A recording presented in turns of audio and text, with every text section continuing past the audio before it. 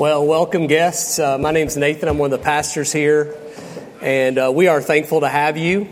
And as one person commented earlier, it's like a youth convention, and I get to be a youth minister again. And we have so many young people here, and we're very thankful to have you.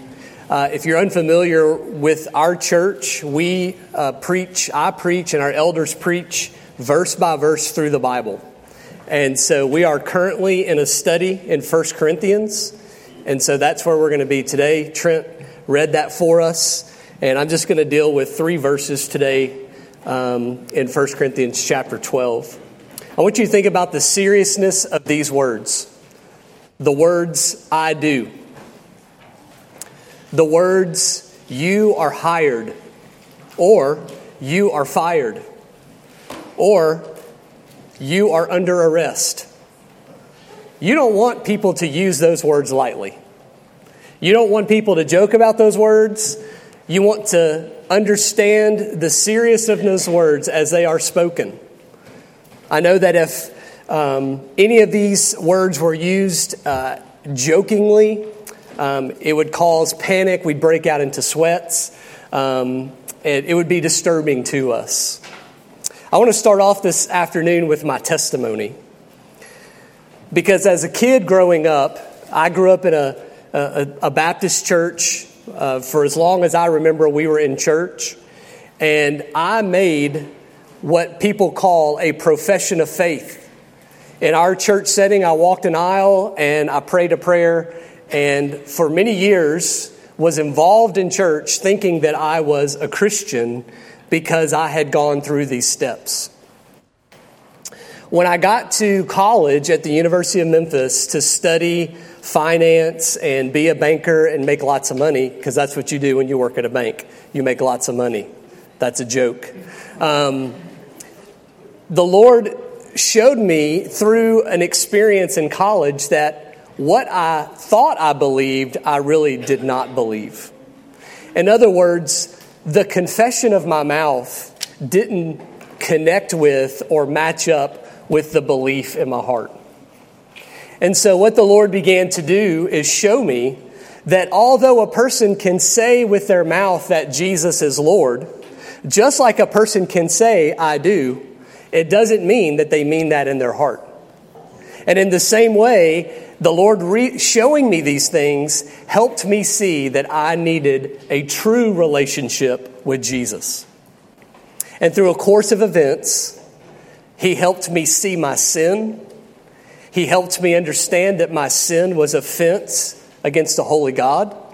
And that the only way for me to be forgiven and to enjoy the blessings of salvation and the satisfaction in Him would be to fully and completely surrender my life to Him. That's exactly what the phrase means, Jesus is Lord. Now, if we're being honest, in our culture today and throughout the ages, people have always or often wanted Jesus to be Savior, but not Lord. It's easy for us to want Jesus to save us from our sins. Who doesn't want to be rescued from a catastrophe? It would be easy for us to say that. It doesn't take a lot of effort on our parts. But when we consider the phrase, Jesus is Lord, we are now saying something completely different, because now we are having to submit ourselves to some form of rule or authority or reign over us. And that is the difference of a true biblical belief and practice in Jesus and one that is false. I grew up as a fake Christian until He saved me in college. Today I want to talk to you today from 1 Corinthians chapter 12, because these 3 verses help us see what I call the greatest spiritual gift that we could ever receive. Okay? And I'm going to explain that. The greatest spiritual gift that we could ever receive. Now, let me bring you up to speed. We've been studying 1 Corinthians for a long time. Paul writes this letter. The Apostle Paul, leader in the early church, writes this letter to the church in Corinth. And he's writing this letter in response to a lot of different problems in the church. If you've been a part of churches before, you understand churches have problems. If you've ever found a church without problems, then you're really actually not in a church. I don't know what you're in. All church has problems. You will always find that in the reality of church because we are sinful people. And Paul is dealing with sinful people in the church that are putting their hope and trust in Jesus for his grace and his mercy. But he's helping them understand these issues.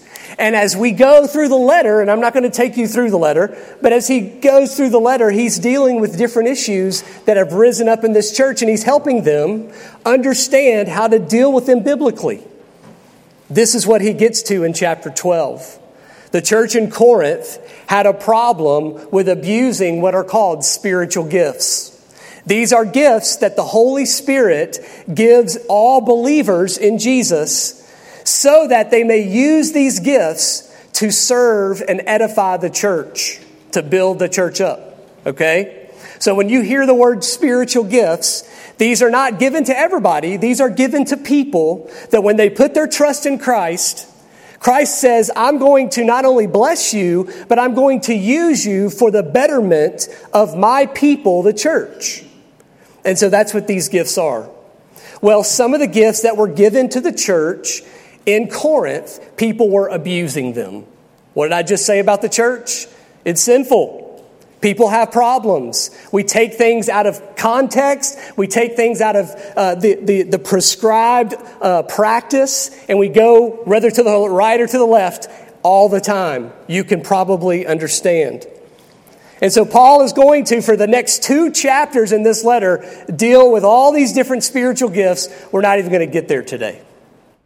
What I want you to understand is, what is the greatest spiritual gift that you can ever receive? And this is what Paul says. Let me read it again. Now, concerning spiritual gifts, brethren, I don't want you to be unaware. You know that when you were pagans, you were led astray to mute idols, however you were led. Therefore, I make known to you that no one speaking by the Spirit of God says Jesus is cursed or accursed, and no one says that no one can say Jesus is Lord except by the Holy Spirit. Now, here's what I want you to understand today. The greatest gift that you and I can receive from God, or more particularly from the Holy Spirit, is the gift of faith. Or more importantly, we could say our confession of faith. And I'm going to explain to you through these verses what Paul is doing and why we need to understand this. This is one of the most pivotal things you should ever hear in a church. Paul wants you to understand, first of all, your natural confession of faith. Paul's laying out for them that if you're going to understand all these different spiritual gifts, we need to start at the foundation and the beginning. And the beginning is who you used to be before Christ and who you are now in Christ and how you got there. That's the basics. Who you are before Christ and how you got there in Christ Jesus.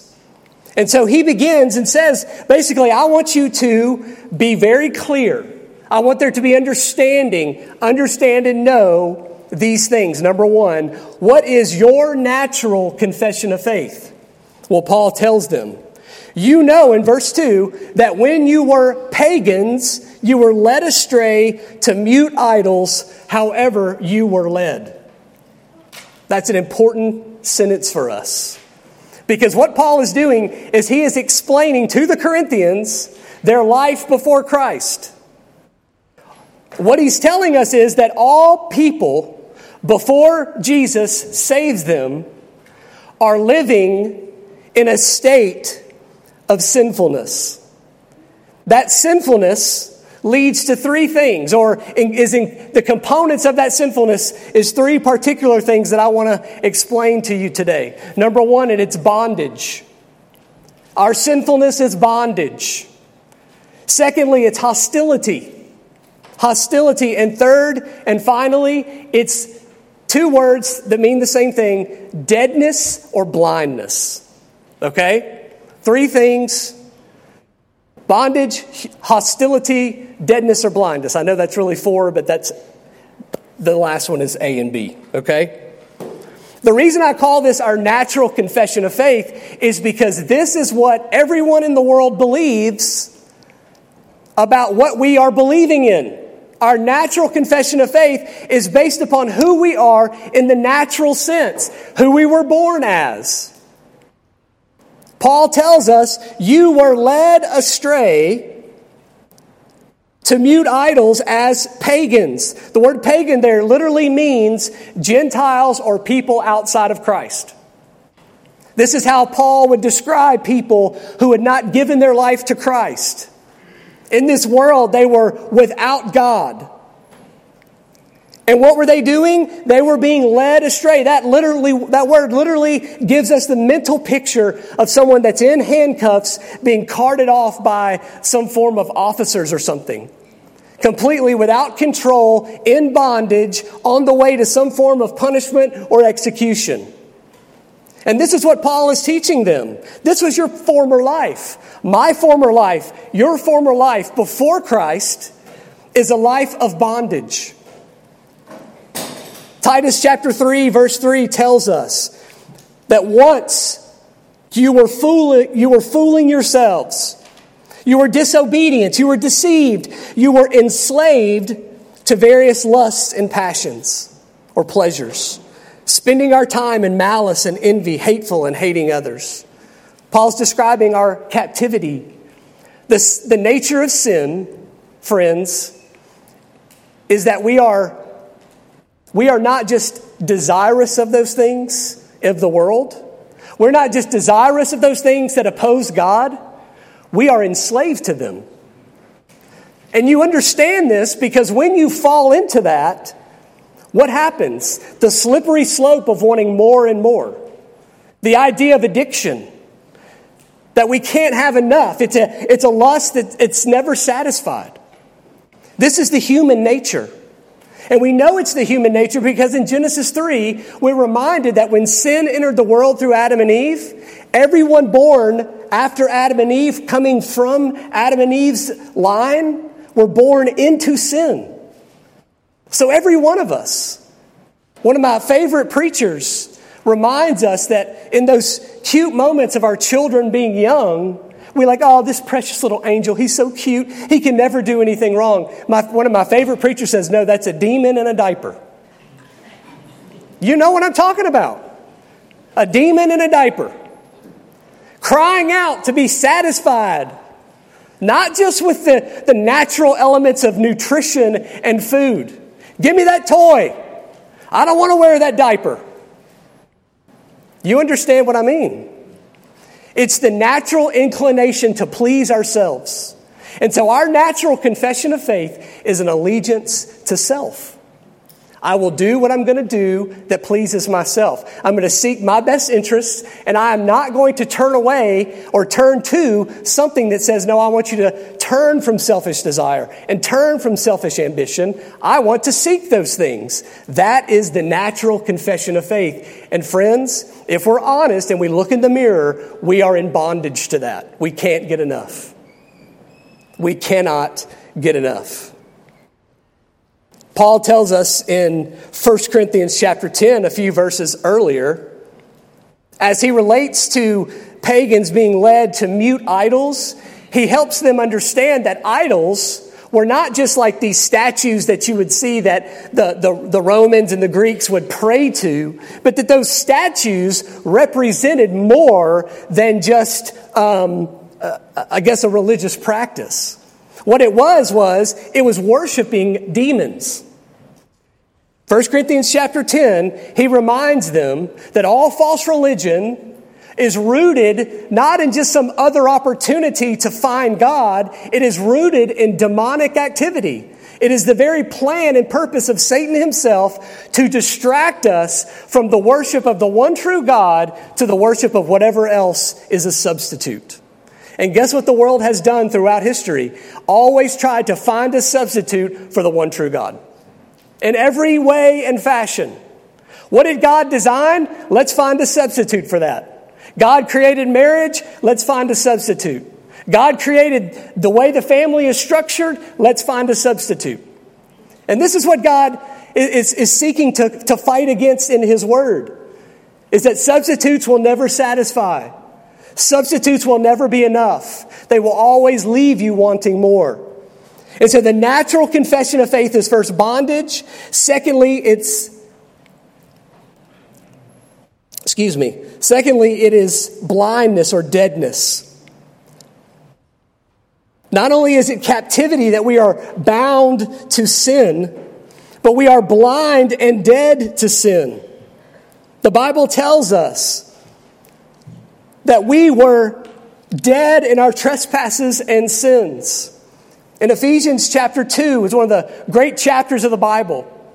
We're reminded by the Apostle Paul that again in chapter 2 verses 3 through 6, we were who formerly lived in the lusts of our flesh, indulging the desires of the flesh and the mind, were by nature children of wrath. That means that God's judgment before Christ was to fall on us. But, this is one of the greatest verses in the Bible, but God, being rich in mercy, because of His great love, which He loved us, even when we were dead in our transgressions, made us alive together with Christ. This is the greatest revelation of the Bible, is that deadness is inability. Deadness is not decision making.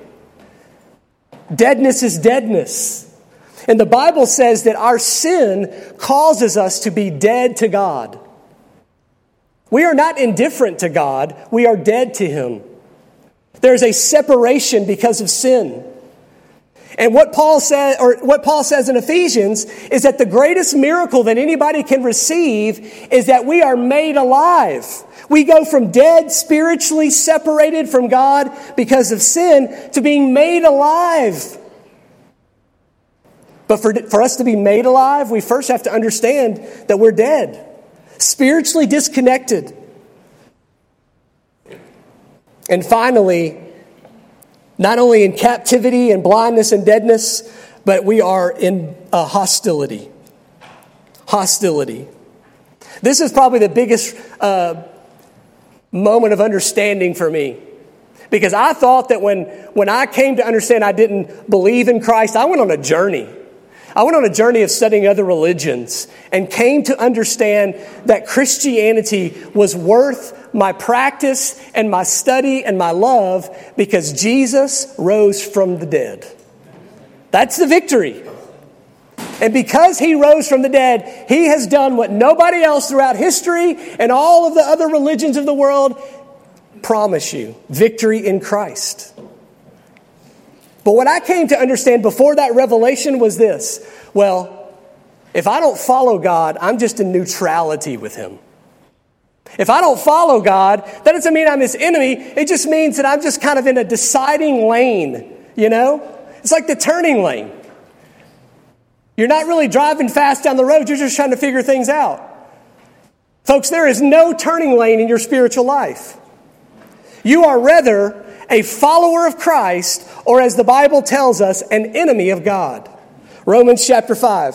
God demonstrates His own love toward us that while we were yet sinners, Christ died for us. Remember the word sinners. Much more then, having been justified by His blood, we shall be saved from the wrath of God through Him. For if we were enemies, we were reconciled to God through the death of His Son. Remember the word enemies. Paul just tells us sinners equals enemies. So we're in opposition to God. So our natural confession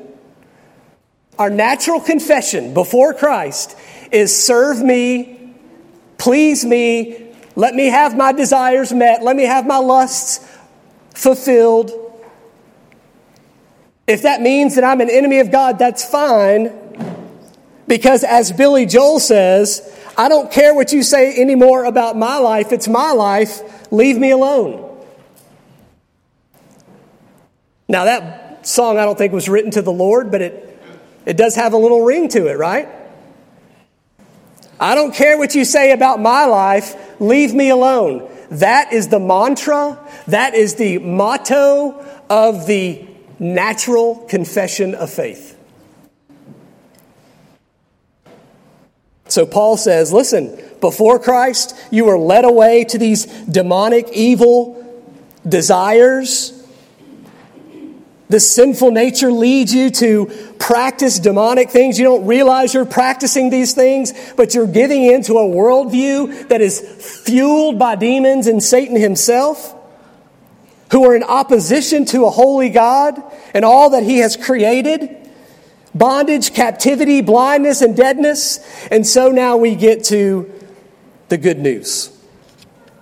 The beauty of this passage. Verse 3, therefore I make known to you that no one speaking by the Spirit of God says Jesus is accursed, and no one can say Jesus is Lord except by the Holy Spirit. Now Paul is again dealing with the importance of this confession and what the Holy Spirit does in the life of the church. And what he wants them to see and understand is that the reality is, for us to genuinely believe in Jesus and trust him, we are saying Jesus is Lord because we are confessing an already submitted heart within us. I submit to Christ. I submit to him as my king. I submit to him as my ruler, so that when he tells me and how he calls me to live, I will live. And what he calls me to do, I will do. And what he tells me to turn away from, I will turn away from. Why? Because it's the whole idea of submission. It's the whole idea of authority. And the supernatural gift or the special gift of the Holy Spirit is that because you and I are dead before Christ, don't miss this.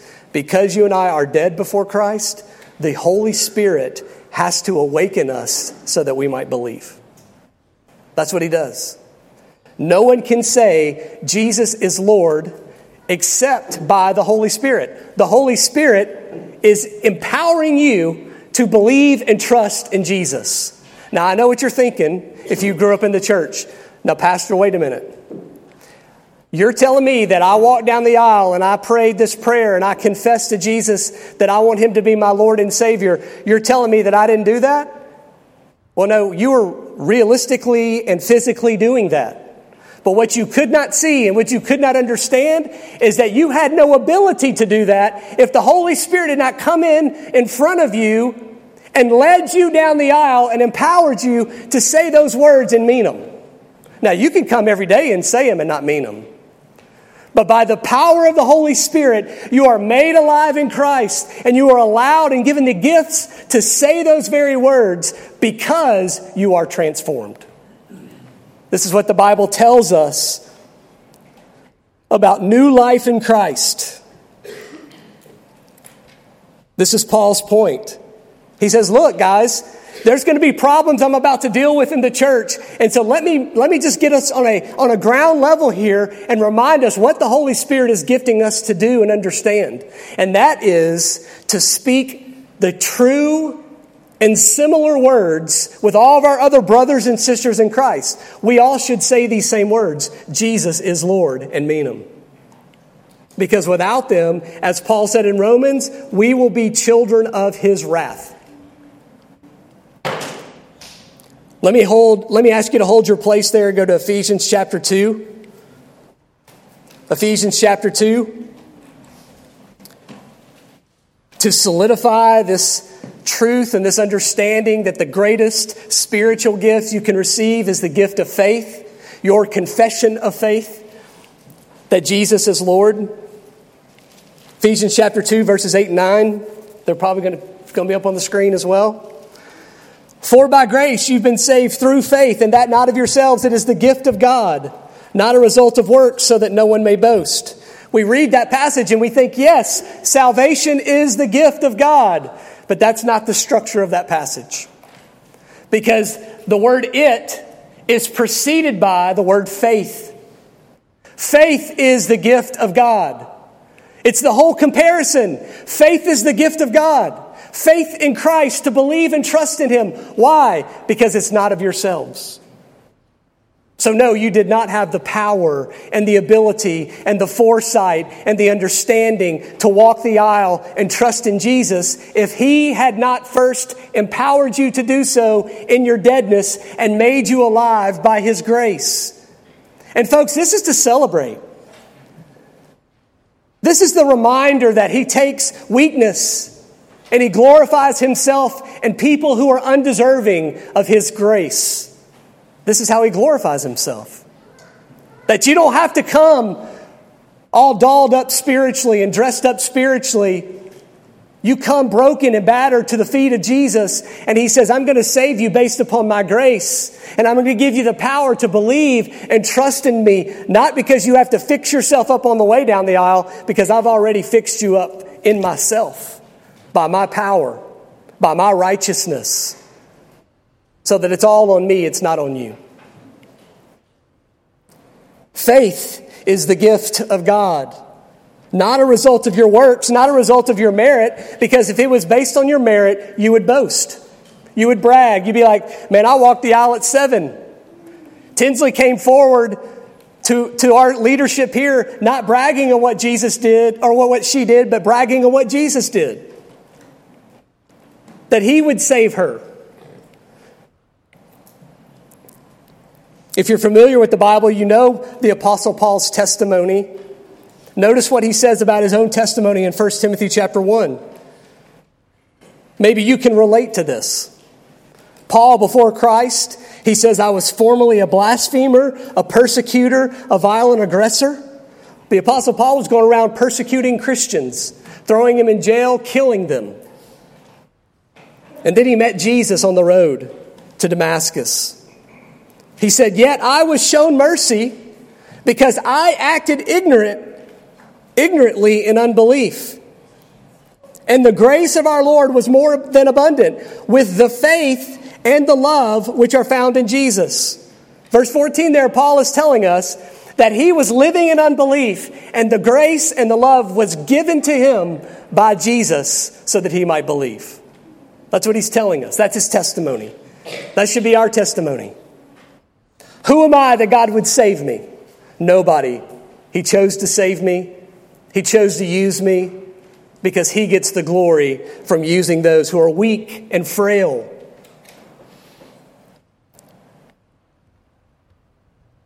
So this takes us back then to Paul's comments. Simply this. You have a responsibility to understand that the invitation of the gospel is to believe in Jesus. And there is a tension there that we acknowledge. When a preacher says, respond to Jesus, believe and trust in Him, he's not telling you anything wrong because Jesus Himself said that. To receive Him, to trust in Him. But as you do that and as you believe in Him, understand the reality, the undercurrent of all those things of your belief is a gift from God. Because when you do, you will understand His grace. Because a supernatural confession of faith is that Jesus is Lord. And to be Lord is to rule and reign over you. Is to rule and reign over your life, to guide and direct you in all things. I have a friend who belonged to this wayward church with some wayward theology. And they used to believe that to be confirmed in your salvation, to have assurance that you were saved, you had to have this really emotional experience. And this is rampant in churches. That if you didn't have this broken, weeping, crawling on the carpet experience, then Christ had not saved you. And so this friend of mine, he prays and prays and prays that God would save him. Just hoping that one day he would be so contrite and so broken that he would have such an experience. Now let me ask you something. Where does the desire for this man to be saved come from? If his natural inclination is to defy God, then his very desire to be with God, to trust in Christ, to make Jesus his Lord, means not that he needs some emotional experience, but that obviously the Holy Spirit has already given him this desire to believe and trust in Christ. See, the confession Jesus is Lord, if it's genuine in your heart and in your life, this is a moment of celebration, of spiritual confidence. Knowing that if Jesus is your Lord, then friend, you are saved. Then you have confidence in that. I can't tell you you're saved because I don't look at your heart, but if you evaluate yourself and you know that Jesus is your Lord and your only hope is in him and the death, burial, and resurrection of Jesus upon the cross, then trust that and know that Jesus has saved you, because your confession is important because it was wrought by the Holy Spirit. And so this is encouraging truth for us today. If you know Christ, if you follow him, be encouraged. I love the passage in 1 John. It says, I've written these things to you who believe in the name of the Son of God, that you may know that you have eternal life. I was a youth pastor for over 10 years, and I remember having an innumerable amount of conversations with young people who were doubting their salvation. Am I truly saved? Do I truly know Christ? And so the simple question that I have is, Jesus your Lord? Well, yeah, when I was 7 years old, I said, that's not what I asked you. I didn't ask you, did you one time make Jesus your Lord? Which, by the way, you don't make Jesus your Lord. He is Lord. Okay? I said, I didn't ask you that. I said, is Jesus your Lord? That's what you need to ask yourself today. Does he rule and reign over your life? Do you submit to him? Do you have a relationship with him? Because if he is not your Lord today, he is not your Lord. Because you don't lose that. He didn't forget you or leave you behind as some lost sheep. If he is or has been your Lord, he continues through all eternity to be your Lord. And so you find confidence in that. These things I have written so that you may know and find assurance. But secondly, this should encourage us for the lostness in our life. The people in our world that don't know Christ. I don't make it a secret in this church that I have a daughter that doesn't love Jesus. She's grown. She's living like the world. She has a natural confession of faith. She is seeking herself. But you know what I can't do? I can't save her. I can't give her faith. I can't make her believe. I point her to Jesus. I tell her who Jesus is. I remind her of her sin and her need for Christ. And I leave it at that. And so many of us that plead and beg God to save this person in our life and this person in our life, we must understand and know the reality that the gift of the Holy Spirit is the confession of faith. That when the Spirit is at work in the lives of a person, they will confess Jesus as Lord. It's his power. The same power that he created the world and everything in it is the same power that possesses someone so that they may desire and submit to the Lordship of Jesus. So find hope in that. It fashions our prayers. It guides our prayers to say, Lord, I pray so-and-so would be given the faith to believe. Use me to be faithful to take them the message, but I trust in your plan and purpose to draw them to yourself and give them faith and trust in you. And so I want to ask you today, is Jesus your Lord? Is he your King? If not, clearly the Bible says you are children of wrath, you will face the judgment of God, and that is a terrible thing to consider. And there's nothing in the world there's nothing in this world that is being offered to you that will satisfy in the face of judgment. No safety net, no security blanket, nothing. And so I beg and plead you to trust in Jesus today. Doesn't matter what you've done. Paul was a persecutor. Paul was an aggressor of the church. Paul rebuked and killed the very people that followed Jesus, your life's not that bad. And God's grace in Christ alone abounds to the chiefest of sinners. Trust in Him. And if you're a believer today, find hope in Christ and what He has done. He has given you this confession. He has made you understand and believe that He is the only way of salvation, that His perfect righteousness is sufficient and enough for you to be cleansed and healed and rescued and perfected in Him. Find hope in that. And know that one day when Christ returns, you will be united with Him and we will be under His lordship for all eternity. Will you pray with me? Father, I pray